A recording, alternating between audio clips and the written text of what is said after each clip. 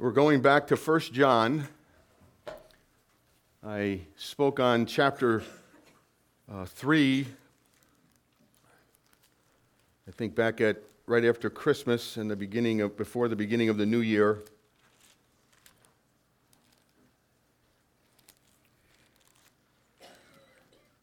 For those of you who weren't here and for those of you who don't remember, which I doubt that's the problem with anybody here today, is that we looked at chapter 2, verses 28 to 29, and then chapter 3 through verse 10, and that was John, the disciple of this elderly, saintly man who is writing to a congregation of people that he loves. There's some controversy going on here. There's some false teaching, as was rampant and that time and as it is today. John was talking to the saints, and he was letting them know, he was discipling them. And that's what I really liked about this book. This book, for me, reminds me of someone who is discipling the flock. And really, that's something that Nate and I have been talking about, if you can hear it in his words. And we pray about it, and we've been talking about, as we look at this year, something even my assistant pastor letter to the church at the annual meeting talked about the focus and the desire of intentionally discipling. Now, discipling is done through the preaching of God's Word. It is done in Sunday school classes for all ages. It's done in small groups. But there's another level that I believe that I think ties very closely with Matthew 28, as we read that Great Commission, as we did not so long ago, about go and make disciples and teaching and baptizing. And there's an intentionality to that is not always clear. And if I were to ask you the question, tell me how you would disciple someone or go out and disciple, again, I would find a whole bunch of different ways of doing it or different answers. And what I'm hoping that the direction we're going to be going in is intentional small groups, one-on-one, just really small, 1, 2, 3, 4 people gathered together with the intention of being discipled, so that we would be able to actually obey Jesus and to become fishers of people. And that is to replicate that and to replicate that and to replicate that. That is not just that you become converts and that you are now discipled in a one way or the other, and then you just take that on your own and now you go live life. Really, what God has called us, we are disciples because we're Christians. And because we're Christians and we're disciples, we are called by God to be disciplers. And so our hope is to be able to get all of you excited about that being a part of the vision of the church that is not just short-term, but that is something that's going to take us on until the Lord returns. And it's not done intentionally in a lot of churches. I was never discipled, honestly. I was never taken under someone's wing and actually taken down and talked about the doctrines of the faith and what does that mean about my life and how do I apply that and how do I take those doctrines and now go out and live in the world, and how am I to take these things and prepare me to be the witness that God wants me to be. I've learned it through Bible college. I've learned it by being a pastor and sitting down with people. I've learned it by being in seminary. I've learned it by just doing it. But we as a church, and I believe we as disciples of Christ, and Matthew tells us, that this is an intentional process, not a program, not to go out and buy a program you're going to answer questions and then it's over with and you get a certificate and then you go home. But it is something that you look at once you've discipled someone, then you give them the tools to disciple someone, and then you take someone else on and disciple them. And I think this is what John is doing, and this is why I like this letter, because he is reminding them of who they are, reinforcing what they know, reinforcing and reminding them of what they may have forgotten, and giving them this grid, this examination that we need to put ourselves through as John wanted this church or these beloved people to go through. And throughout the book of 1 John, there's John bringing up and presenting three examinations, three kinds of tests that he wants people to go through in their mind. And that's the test of the doctrines of the church and the doctrines of Christ. Doctrine is important. Do we understand who Jesus is? Because not everybody does. There are people who sit in church that will give you multiple answers on a question of who Jesus is. And then there's this test of love. And the test of love is the test of how we love one another. Do we love the church? Do we love fellow believers? And then the other test is the test of obedience. How are we living our lives? Do we live our lives in such a way that brings glory to God, that shows the world, does to proclaim to the world that we are followers of Christ? And as we looked at the chapter 3, it was this test that John gave to them to present to them, because what's going on is that there is this false teaching. And this false teaching is by the group. It's not full-blown Gnosticism, but that's what it ends up being later on in history. And to make it real short, these Gnostics believed that they had a higher knowledge, or they had an elite kind of knowledge from God. And so when he talks about the community of faith, and he talks about and emphasizes fellowship, he wants everyone to know that they have fellowship with one another. And we're going to look today at the beginning of this letter and realizing that they have fellowship with the people that really count. Not on these people who think that they're enlightened by they have this super spiritual knowledge that only a few are given it. So what do? You look for those that have it and you congregate with them. Now, what John is going to say as we look at this letter through is that he was saying these people used to be in our congregation, but they're gone. And they left because they didn't know who Jesus is. And they also believed that Jesus was not God, and he was not fully human. And they believed that when Jesus came, that he was he didn't come as God. It was an appearance of a man's body. It wasn't really a body, because the Gnostics believed that the spiritual world is good and the flesh is evil. So if you have that kind of dichotomy, what happens when we live our lives? It doesn't make a difference what we do with our lives. It doesn't make a difference what we do in the flesh. It doesn't make a difference what we do with our bodies. As long as we're spiritual, we're cool with God. And so John is writing this letter to them because he's very concerned that these people not get taken away and not walk away, but continue to walk in the faith. As we saw in chapter 3, he says, Jesus came, he appeared once, he's going to appear again. How do those two appearings, the one that he came at his birth and his whole life, how did that affect your life? And knowing that he's coming again, how are you preparing for that? What are you doing? Does that take any effect in your life whatsoever? Does that give any challenge to your life? Does that give you any hope? Are you preparing for the coming of Christ? And how are you supposed to do that?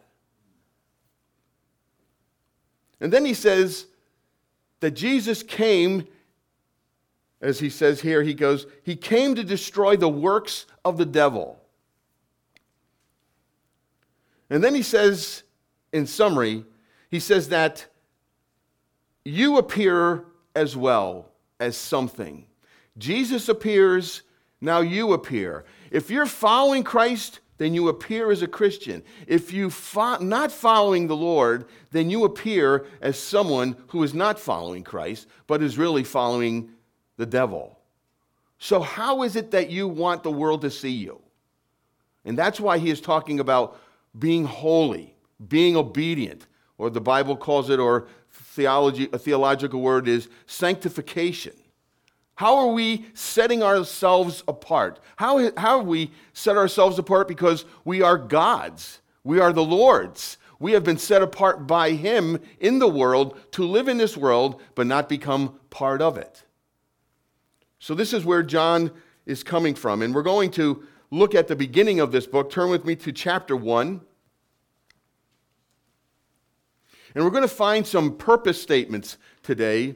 There's actually 3 places here in these verses. We're looking at chapter 1 to chapter 2, verse 6. And there's 3 purpose statements in here as we read them, and I'll point them out for you. But let me pray before I read. Heavenly Father, we ask your guidance and blessing upon us as we gather together to read your word and to hear your word. We pray that the Holy Spirit will be working in our hearts, working in my life, using the words. Father, that they would hear your words, that they would hear your voice. That, Father, if there are those here today that have never heard these words or heard your voice, that, Father, you would call them to be your children. And we ask this for your glory in the name of Jesus. Amen. That which was from the beginning, which we have heard, which we have seen with our eyes, which we've looked upon and have touched with our hands concerning the word of life. The life was made manifest, and we have seen it and testified to it and proclaimed to you the eternal life, which was with the Father and was made manifest and revealed to us. That which we have seen and heard, we proclaim also to you, so that you too may have fellowship with us. And indeed, our fellowship is with the Father and with his Son, Jesus Christ. And we are writing these things so that our joy may be complete. This is the message we have heard from him and proclaim to you, that God is light, and in him is no darkness at all. If we say we have fellowship with him while we walk in darkness, we lie and do not practice the truth. But if we walk in the light, as he is in the light, we have fellowship with one another, and the blood of Jesus, his Son, cleanses us from all sin. If we say we have no sin, we deceive ourselves, and the truth is not in us.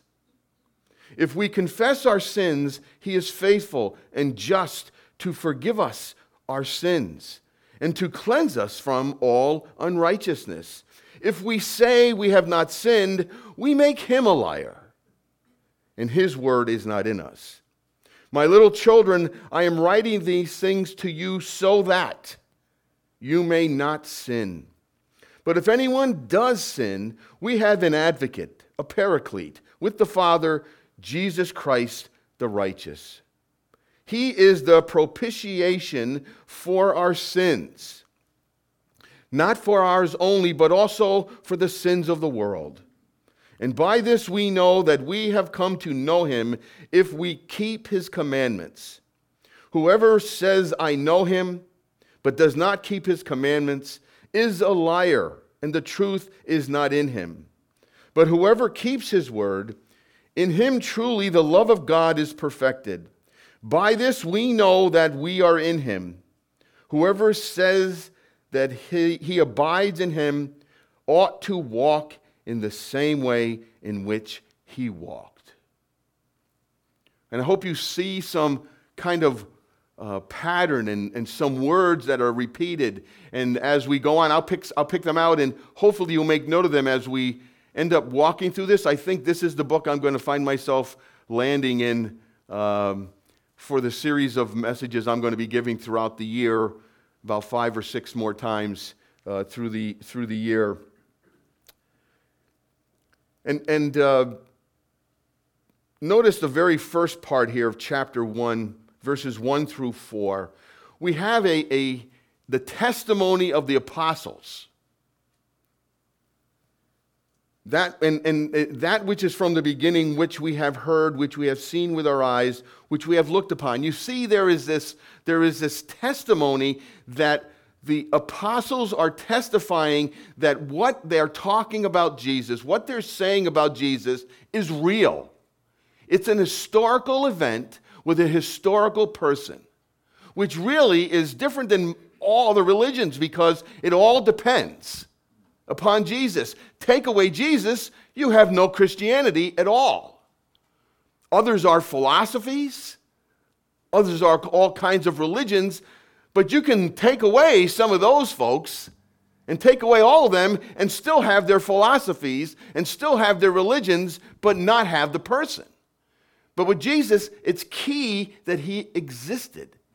And there are people who are no longer with this congregation, not here, but with John's writing to his audience, that were believers at one time or gave the appearance of being believers, and they've walked away from the faith. Notice that very last phrase there, verse 6 of chapter 2. Whoever says he abides in him ought to walk in the same way. These people have no longer walking in, but they've walked away from. They don't care what the apostles say. They don't care what the evidence points to. They believe that this Spirit God, whoever it is, has given them this ability to rise above the material and the flesh and the earth, and to go to a place that's above, that is beautiful, that is better, that is gnosis, that is knowledge, that is just something so much more profound than anything we see here. Who cares what's going on around here? Who cares about you? Who cares about the environment? Who cares about anything? It's all about being up there. And that's why John writes in such a way to give assurance to the people. Give assurance to these folks as you're going to read, as you go through. John says, we know. He says, we know. Now, these people say they know. That's the word Gnostic, meaning gnosis, meaning knowledge. They say they're in the know. John is saying, no, they're not, but we know. John is giving them an identity. He is saying, you are the ones that really know. I know it because you understand, you believe, you embrace what we know as the apostles. And so what do they say? They say, that which we have heard, that which we have seen with our eyes, we've looked upon this. He was not a ghost. He was not a figment of our imagination. He was someone who was real. We've seen him. We've heard him. We've touched him. With our hands concerning the word of life, the life was made manifest, and we have seen it. And we testify to it. Notice how they transmit these words to them. We testify to it. We witness to it. We proclaim it. And in verse 4, he says, we write these things. That which we have seen, verse 3, that which we have seen and heard, we proclaim also to you. Why? Why do they do that? So that. That's a purpose clause. That's the purpose, one of the purpose statements. So that. Whenever you see so that, there's a reason why there is there. Like therefores, well, so that is, this is the reason why. So that you too may have fellowship with us. And indeed, our fellowship is with the Father and with Jesus Christ, his Son. The apostles are saying, we're the ones who have touched. We're the ones who have walked with Jesus. We're the ones who have been called by Jesus. We're the ones who have been given the revelation from God that you have in your hands that you are reading. Now, John is old. John's probably the last survivor of all the disciples, of all the apostles. He's seen and heard that they've been martyred. They've died for their faith. And John is in his 90s. And as he writes this, he's going back and he's telling them, I've seen it. I know. Now, what is that like for you when you can sit back and sit down and talk to somebody who was an eyewitness? You get back, my father was a World War II survivor. I mean, he went through the Battle of the Bulge. He went through Normandy. He went through so many wars and so many battles in the war that who would you want to talk to about the war than him? You'd sit there and listen to him. Or if you knew someone who was the family member of a famous person, you would want to sit and listen to that person talk about that individual because they would have firsthand knowledge. It wasn't secondhand, it's firsthand information. And this is where John is saying that they don't care. But this is important because we know that Jesus existed. We saw him die. John and Peter, they're the ones you read chapter 20 of the book of John. What happens? They walked into the tomb. They saw with their eyes. John peeps in. Peter, the rambunctious one, runs in. And he sees and believes that Jesus is no longer dead, but that he's been resurrected from the dead. These are all eyewitness, and it makes a difference because, folks, there are people out there that you talk to who give grip. They don't even think or care that Jesus ever existed. But for us, it's pivotal. If he did not exist, eat, drink, and be merry. Right? Who cares? Let it all hang out. Let it all fly. And this is where these people who have gone are saying they're in the know, and John is saying, no, they're not. And notice he says here that they, in verse 3, that you too may have fellowship with us, because they have fellowship with the Father and with Jesus. And if you want that kind of fellowship, then you need to have fellowship with us. Not because of who they are, but because of who they know. And who they've been with, and who they believe. And so that's why he says in verse 4, and we, the apostles, are writing these things so that our joy may be mixed with your joy, so that it all will be complete. Because there's some translations that say your joy or our joy. It doesn't make a difference. Their joy is our joy.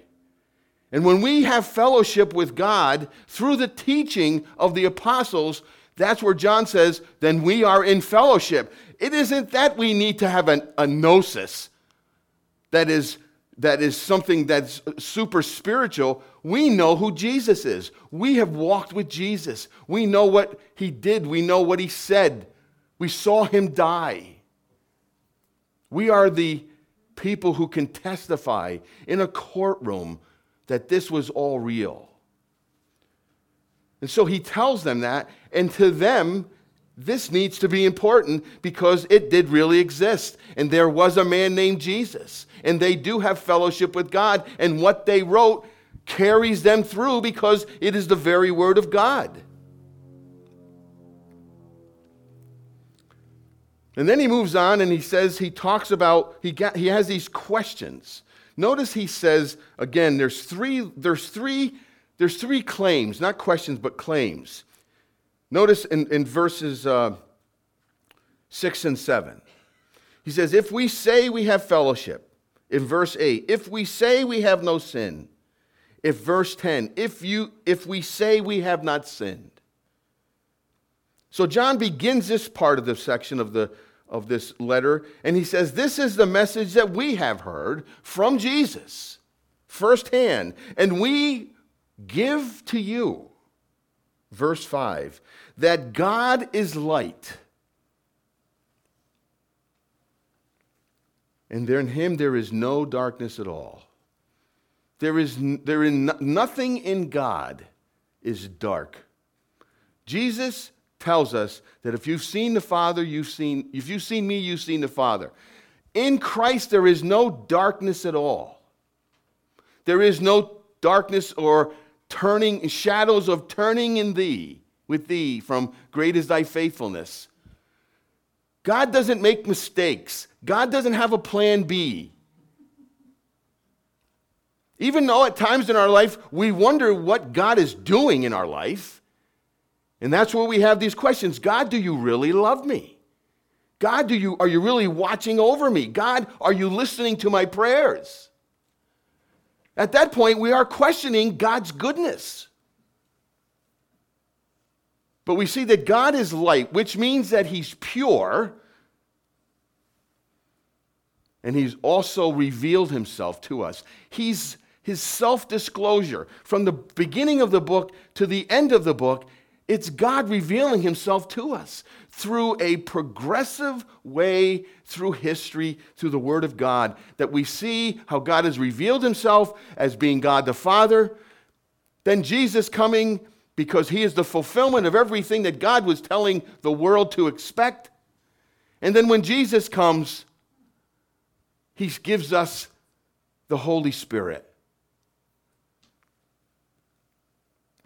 And in them is no darkness at all. There are some philosophies, the yin and the yang, right?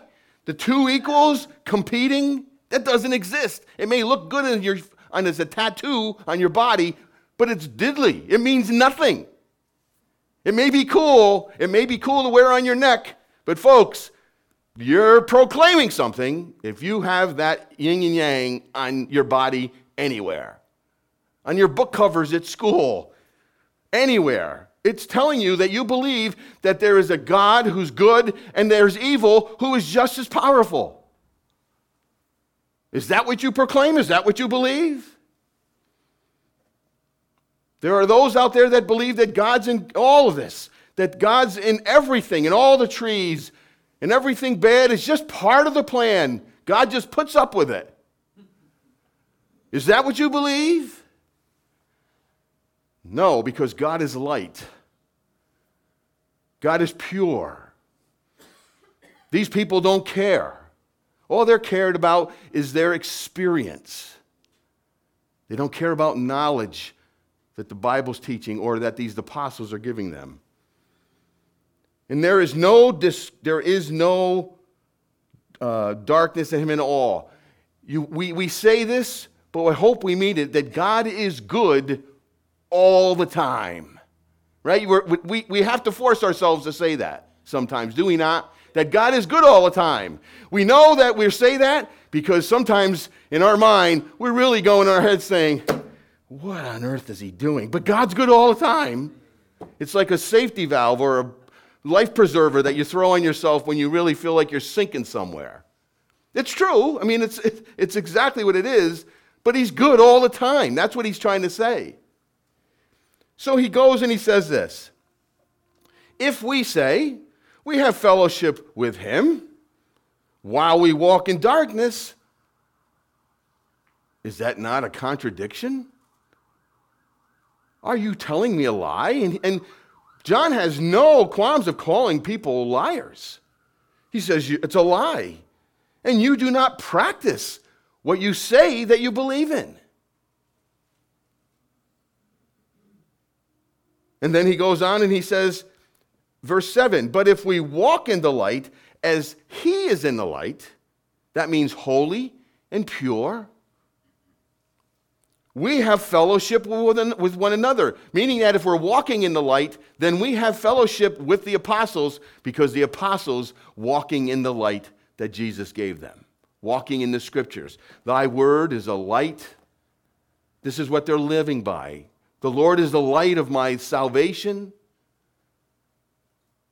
All of these things, this is what they're relating to. If we walk in the light as he is in the light, then we do have fellowship with the apostles. It is showing us that we have committed ourselves to a group and a body of faith.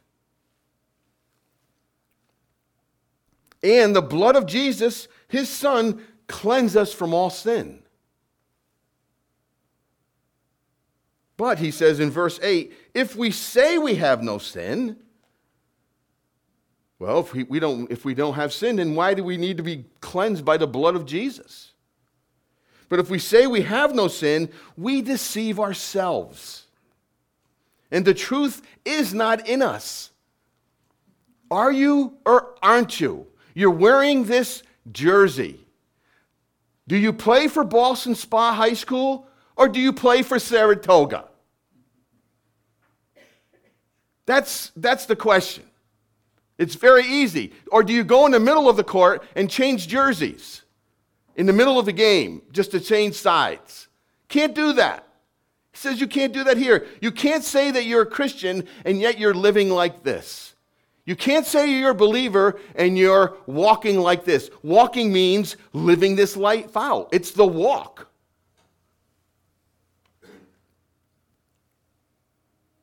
He says then in verse 9, if we confess our sins, he is faithful and just to forgive us. Notice, if we say we have no sin, there are people, there are denominations that are out there that completely believe they are totally sanctified and that they don't sin anymore.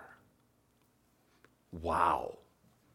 I was at a conference once with a denomination that the pastor stood up and said, thank you, Jesus, I've been totally sanctified. And I went, my goodness, where am I? The Bible, totally sanctified without sin? Ask anybody that they ever live with or work with. The evidence is right there. And if you tell somebody that they're sinners, boy, the engine light comes on real quick, doesn't it? Oh, that's not sin when they get angry at you and call you names? That's not sin. I did have somebody I loved who was in that kind of belief, who believed he was totally sanctified, and he just believed he made some bad choices, but he was not a sinner. If we deceive ourselves and we do not sin, which means that's not true, then the reality comes, if we confess our sins, he is faithful and just. That means that we are going to sin. It's not continually walking, as I mentioned in chapter 3. It is not a pattern of our lives that we're talking about. I mean, it is about a pattern of our lives that we're talking about. It is not that we do sin in our life in day to day. It is a part that we are in a pattern of it and we don't care, or we excuse it, or we accept it, or we blink at it. That's what he's talking about here. He is saying, if we say we have no sin, we deceive ourselves. But if we come to our understanding that we, in verse 9, confess our sins, God is faithful. Jesus is faithful. And notice that the next word is just. As we looked at last week, as Pastor Nate talked about Abraham, and Abraham was going through that dialogue, talking to God about, will you save the city of Sodom and Gomorrah for 40, 50, 30, whatever. And he just says, excuse me, but the one who is righteous and just will not kill the righteous and destroy the righteous. This is justice here as well.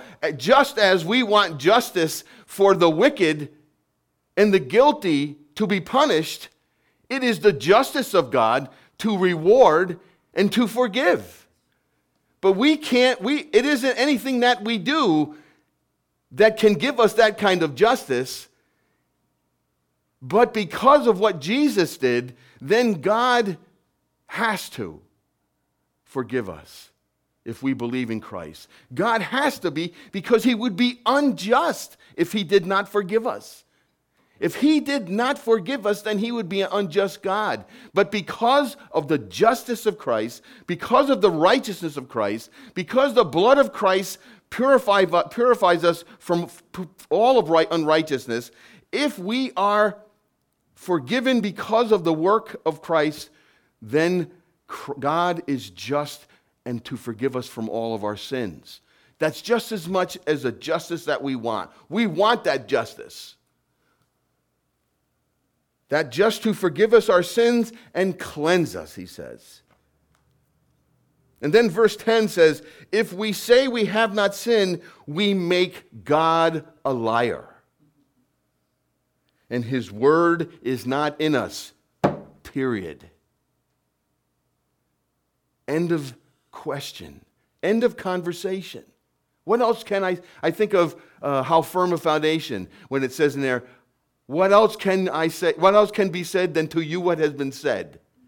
You can't say anything else. If you say you do not sin, and God says that you are a sinner, then who's the liar? God. This is what we do, or this is what unbelievers do. If you don't believe in Christ, if you don't believe you're a sinner, then this is what God says. God calls us all a sinner. The wages of sin is death. We all deserve death because of our work against God. The Bible talks from beginning to end about the sin of the human heart and the need for sacrifice and the need for atonement. But if we don't want that, then there's nothing else that can be said.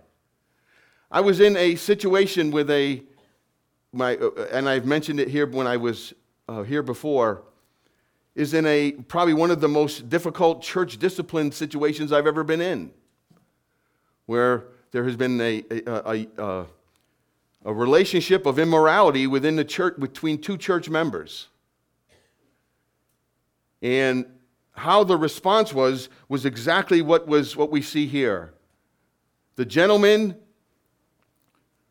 resigned from everything in the church, left the church, and hid away because of his great embarrassment and how he does not deserve to be called a Christian. He doesn't deserve to be in the church. He doesn't deserve anything in the church at all. The young lady, yeah, but not a big deal. Really?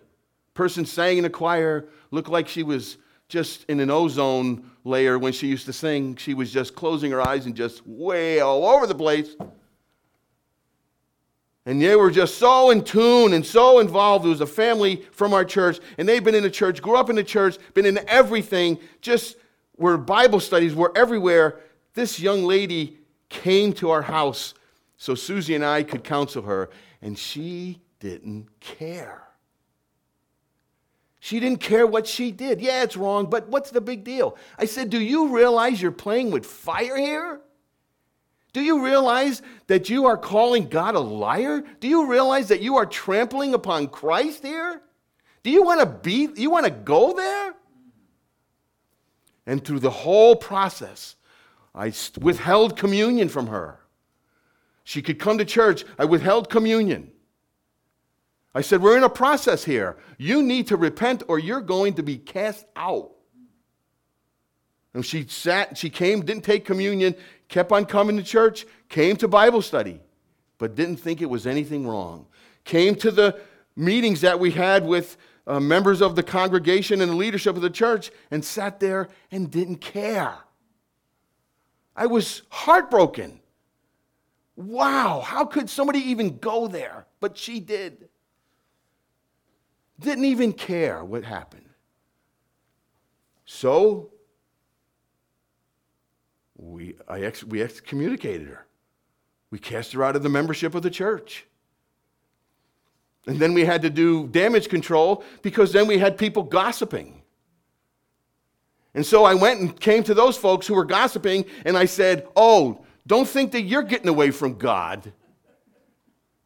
I said, don't think that you're getting away scot-free. You start telling stories outside of our family, you've got hell to pay.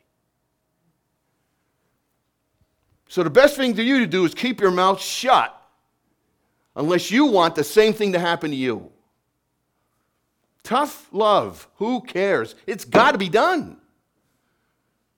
This is what John is writing to. We need to protect the family of God from unbelief. So this is where he goes on and he says, and he calls in verse 2, "My little children, I'm writing these things to you so that," a purpose clause, "you may not sin. But if anyone does sin, we have an advocate. We have the Paraclete with the Father, Jesus Christ the righteous. He is the propitiation." And we've talked about this many times.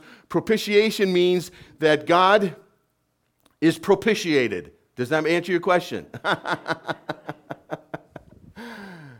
The answer is that God now is no longer angry. The wrath of God is no longer in the crosshairs on you. It means that God is now made him favorable. God is now favorable towards us. Before we were enemies of God, now we are favorable to God. And it's not because of anything that you and I have done, Titus says to us, but it is because the grace and the mercy of God through Jesus Christ and his justice and his righteousness that we can now be propitiated for. We are now right with God. The wrath of God is turned away from us. He is our propitiation for our sins, and not for our sins, not for only the Jews, but for the entire world. For every race, every ethnicity on the globe, Jesus died for.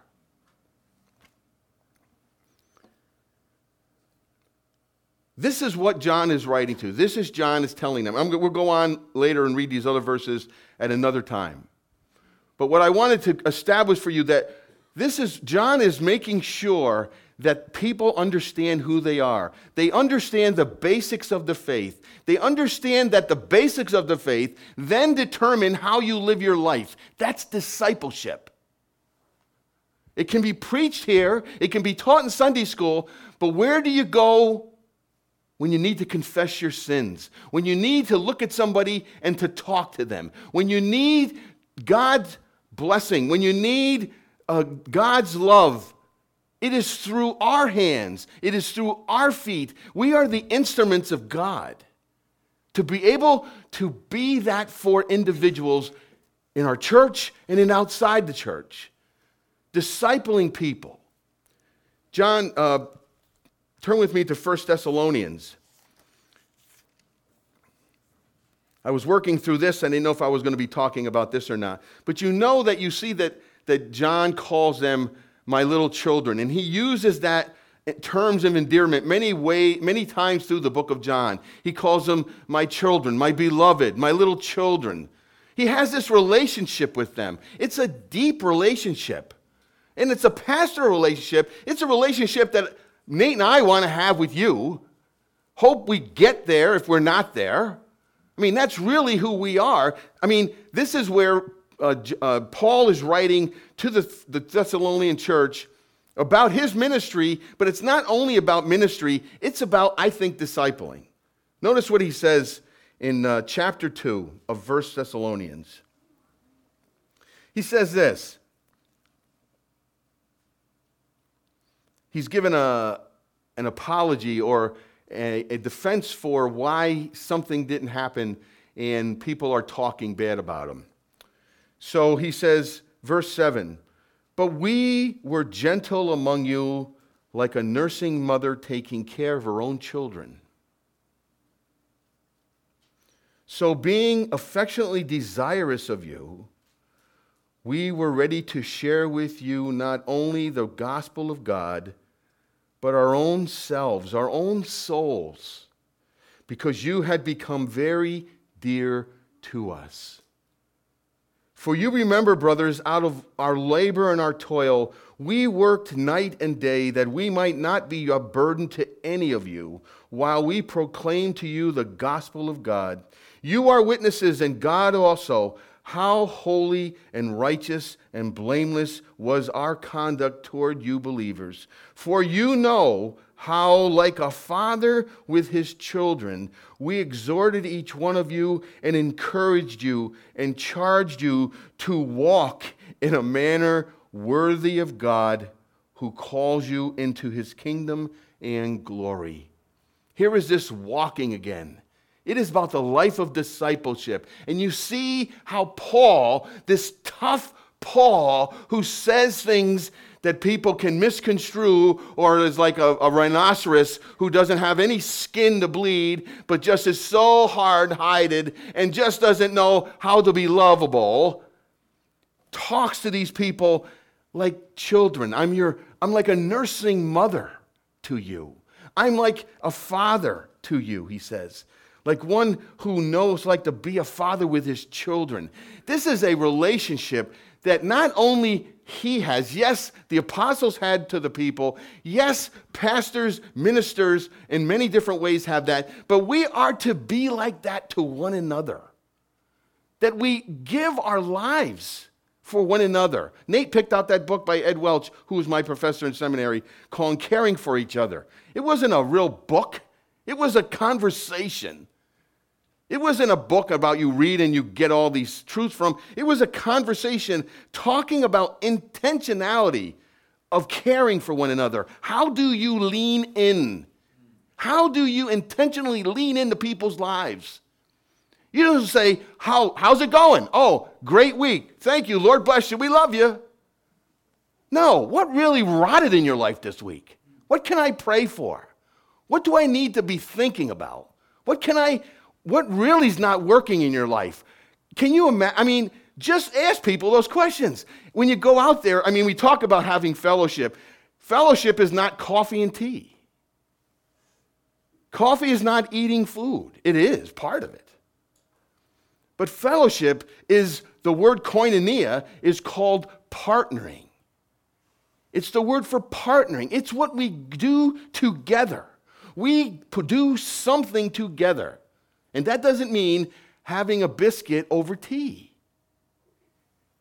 There's nothing wrong with having a biscuit over tea, but this intentionality is so much more. Fellowship is so much more. And I was thankful for Ed Welch's book, and I was thankful that Nate brought that to read. This is what discipling is. It's about digging in. It's about giving yourself. It's about self-sacrifice. It's about this agape love. This is what he talks about in 1 John, this test of love. Do you really love one another? These guys that left don't give a hoot about you. But we do, and those who love Lord Jesus will love the beloved. It's a consequence. It's a result. It is not something we try to do. It is a consequence. It is an effect of knowing Jesus. That's why being part of a family is so important. That's why we need to be here. That's why we need to be with one another as much as possible. But again, I'm not saying that we can have this relationship with everyone, but we should strive to be able to be more intentional. And you guys do great. You hear me brag about you guys all the time. But are we satisfied with status quo? Should we not be stirring on to even better relationships and even more intentional fellowship and koinonia and love for one another? So that's where John writes to these saints. He encourages them. He gives them a purpose. The reason why he wrote this book is so that they may have fellowship with the apostles, so that they may have joy that is complete, in verse 4, so that, in verse 1 of chapter 2, I am writing these things to you so that you may not sin. And the more purpose statements is really kind of the big purpose statement is chapter 5 of this book, verse 13. He wants them to know. That's the buzzword, know. I write these things to you who believe in the name of Jesus, Son of God, that you may know that you have eternal life. And I want you all to walk away having that assurance that if you love Christ, if you believe that Jesus died for your sins, if you believe in the Scriptures, if you believe that Jesus existed, if you believe that He called you to be His brother and sister, then your sins have been forgiven. And the sins that you commit ongoingly, not out of want, but out of the desires of your life, not out of a life of pattern of sinning, but when we do sin, we have an advocate, and we have one who died for us. And it says here, he's not talking about salvation, he's talking about ongoing sanctification in your life by being obedient to God. And when you're not obedient, don't let Satan beat you up. This is what he wants. He wants you to feel so terrible. Look at myself. I call myself a Christian. I can't do better than this? And the answer is no. Sometimes you can't do better than this. But my prayer is that you find this nurturing from the Apostle John to the saints, that we are called by God to live a life that is holy, but that we depend upon Him to teach us that we have eternal life. And I pray that you would pray with me as we close this message.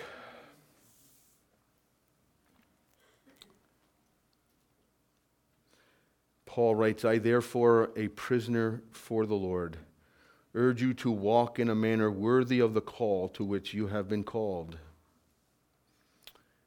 He writes in Ephesians as well, for we are His workmanship, created in Christ Jesus for good works, which God prepared beforehand that we should walk in them. Father, I pray that as we have read these words, as we have talked about them briefly this morning, we pray that, Father, that the walk is so important, because the walk tells us what we think.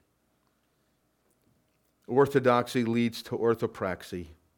Right thinking leads to right living. Lord, your word tells us that over and over again, and I pray that you would give us the encouragement, give us the strength, give us the desire, give us the joy of knowing that we care about this now. Father, there was a time in our life when we could give two hoots about obedience, as long as we did not get caught. But now, Lord, we care because it cost you your life, Jesus, to give us salvation. And now our life proclaims. We eat and drink the communion surface. When we do that, it tells us that we proclaim. John tells us that there is a proclaiming going on every moment of our lives. Who are we serving? Who do we love? So, Lord, thank you for giving us a heart that cares. Thank you for changing our heart. Thank you for giving us your Spirit, transforming and renewing our minds. Father, I pray if there are those out here today that don't know you and don't understand what we're talking about, that, Father, that you would prick their hearts. And for those who came discouraged today, Father, I pray that they would walk out of here encouraged. Not because of what I've said, but because of what you've taught us today. And we ask these things in Jesus' name. Amen.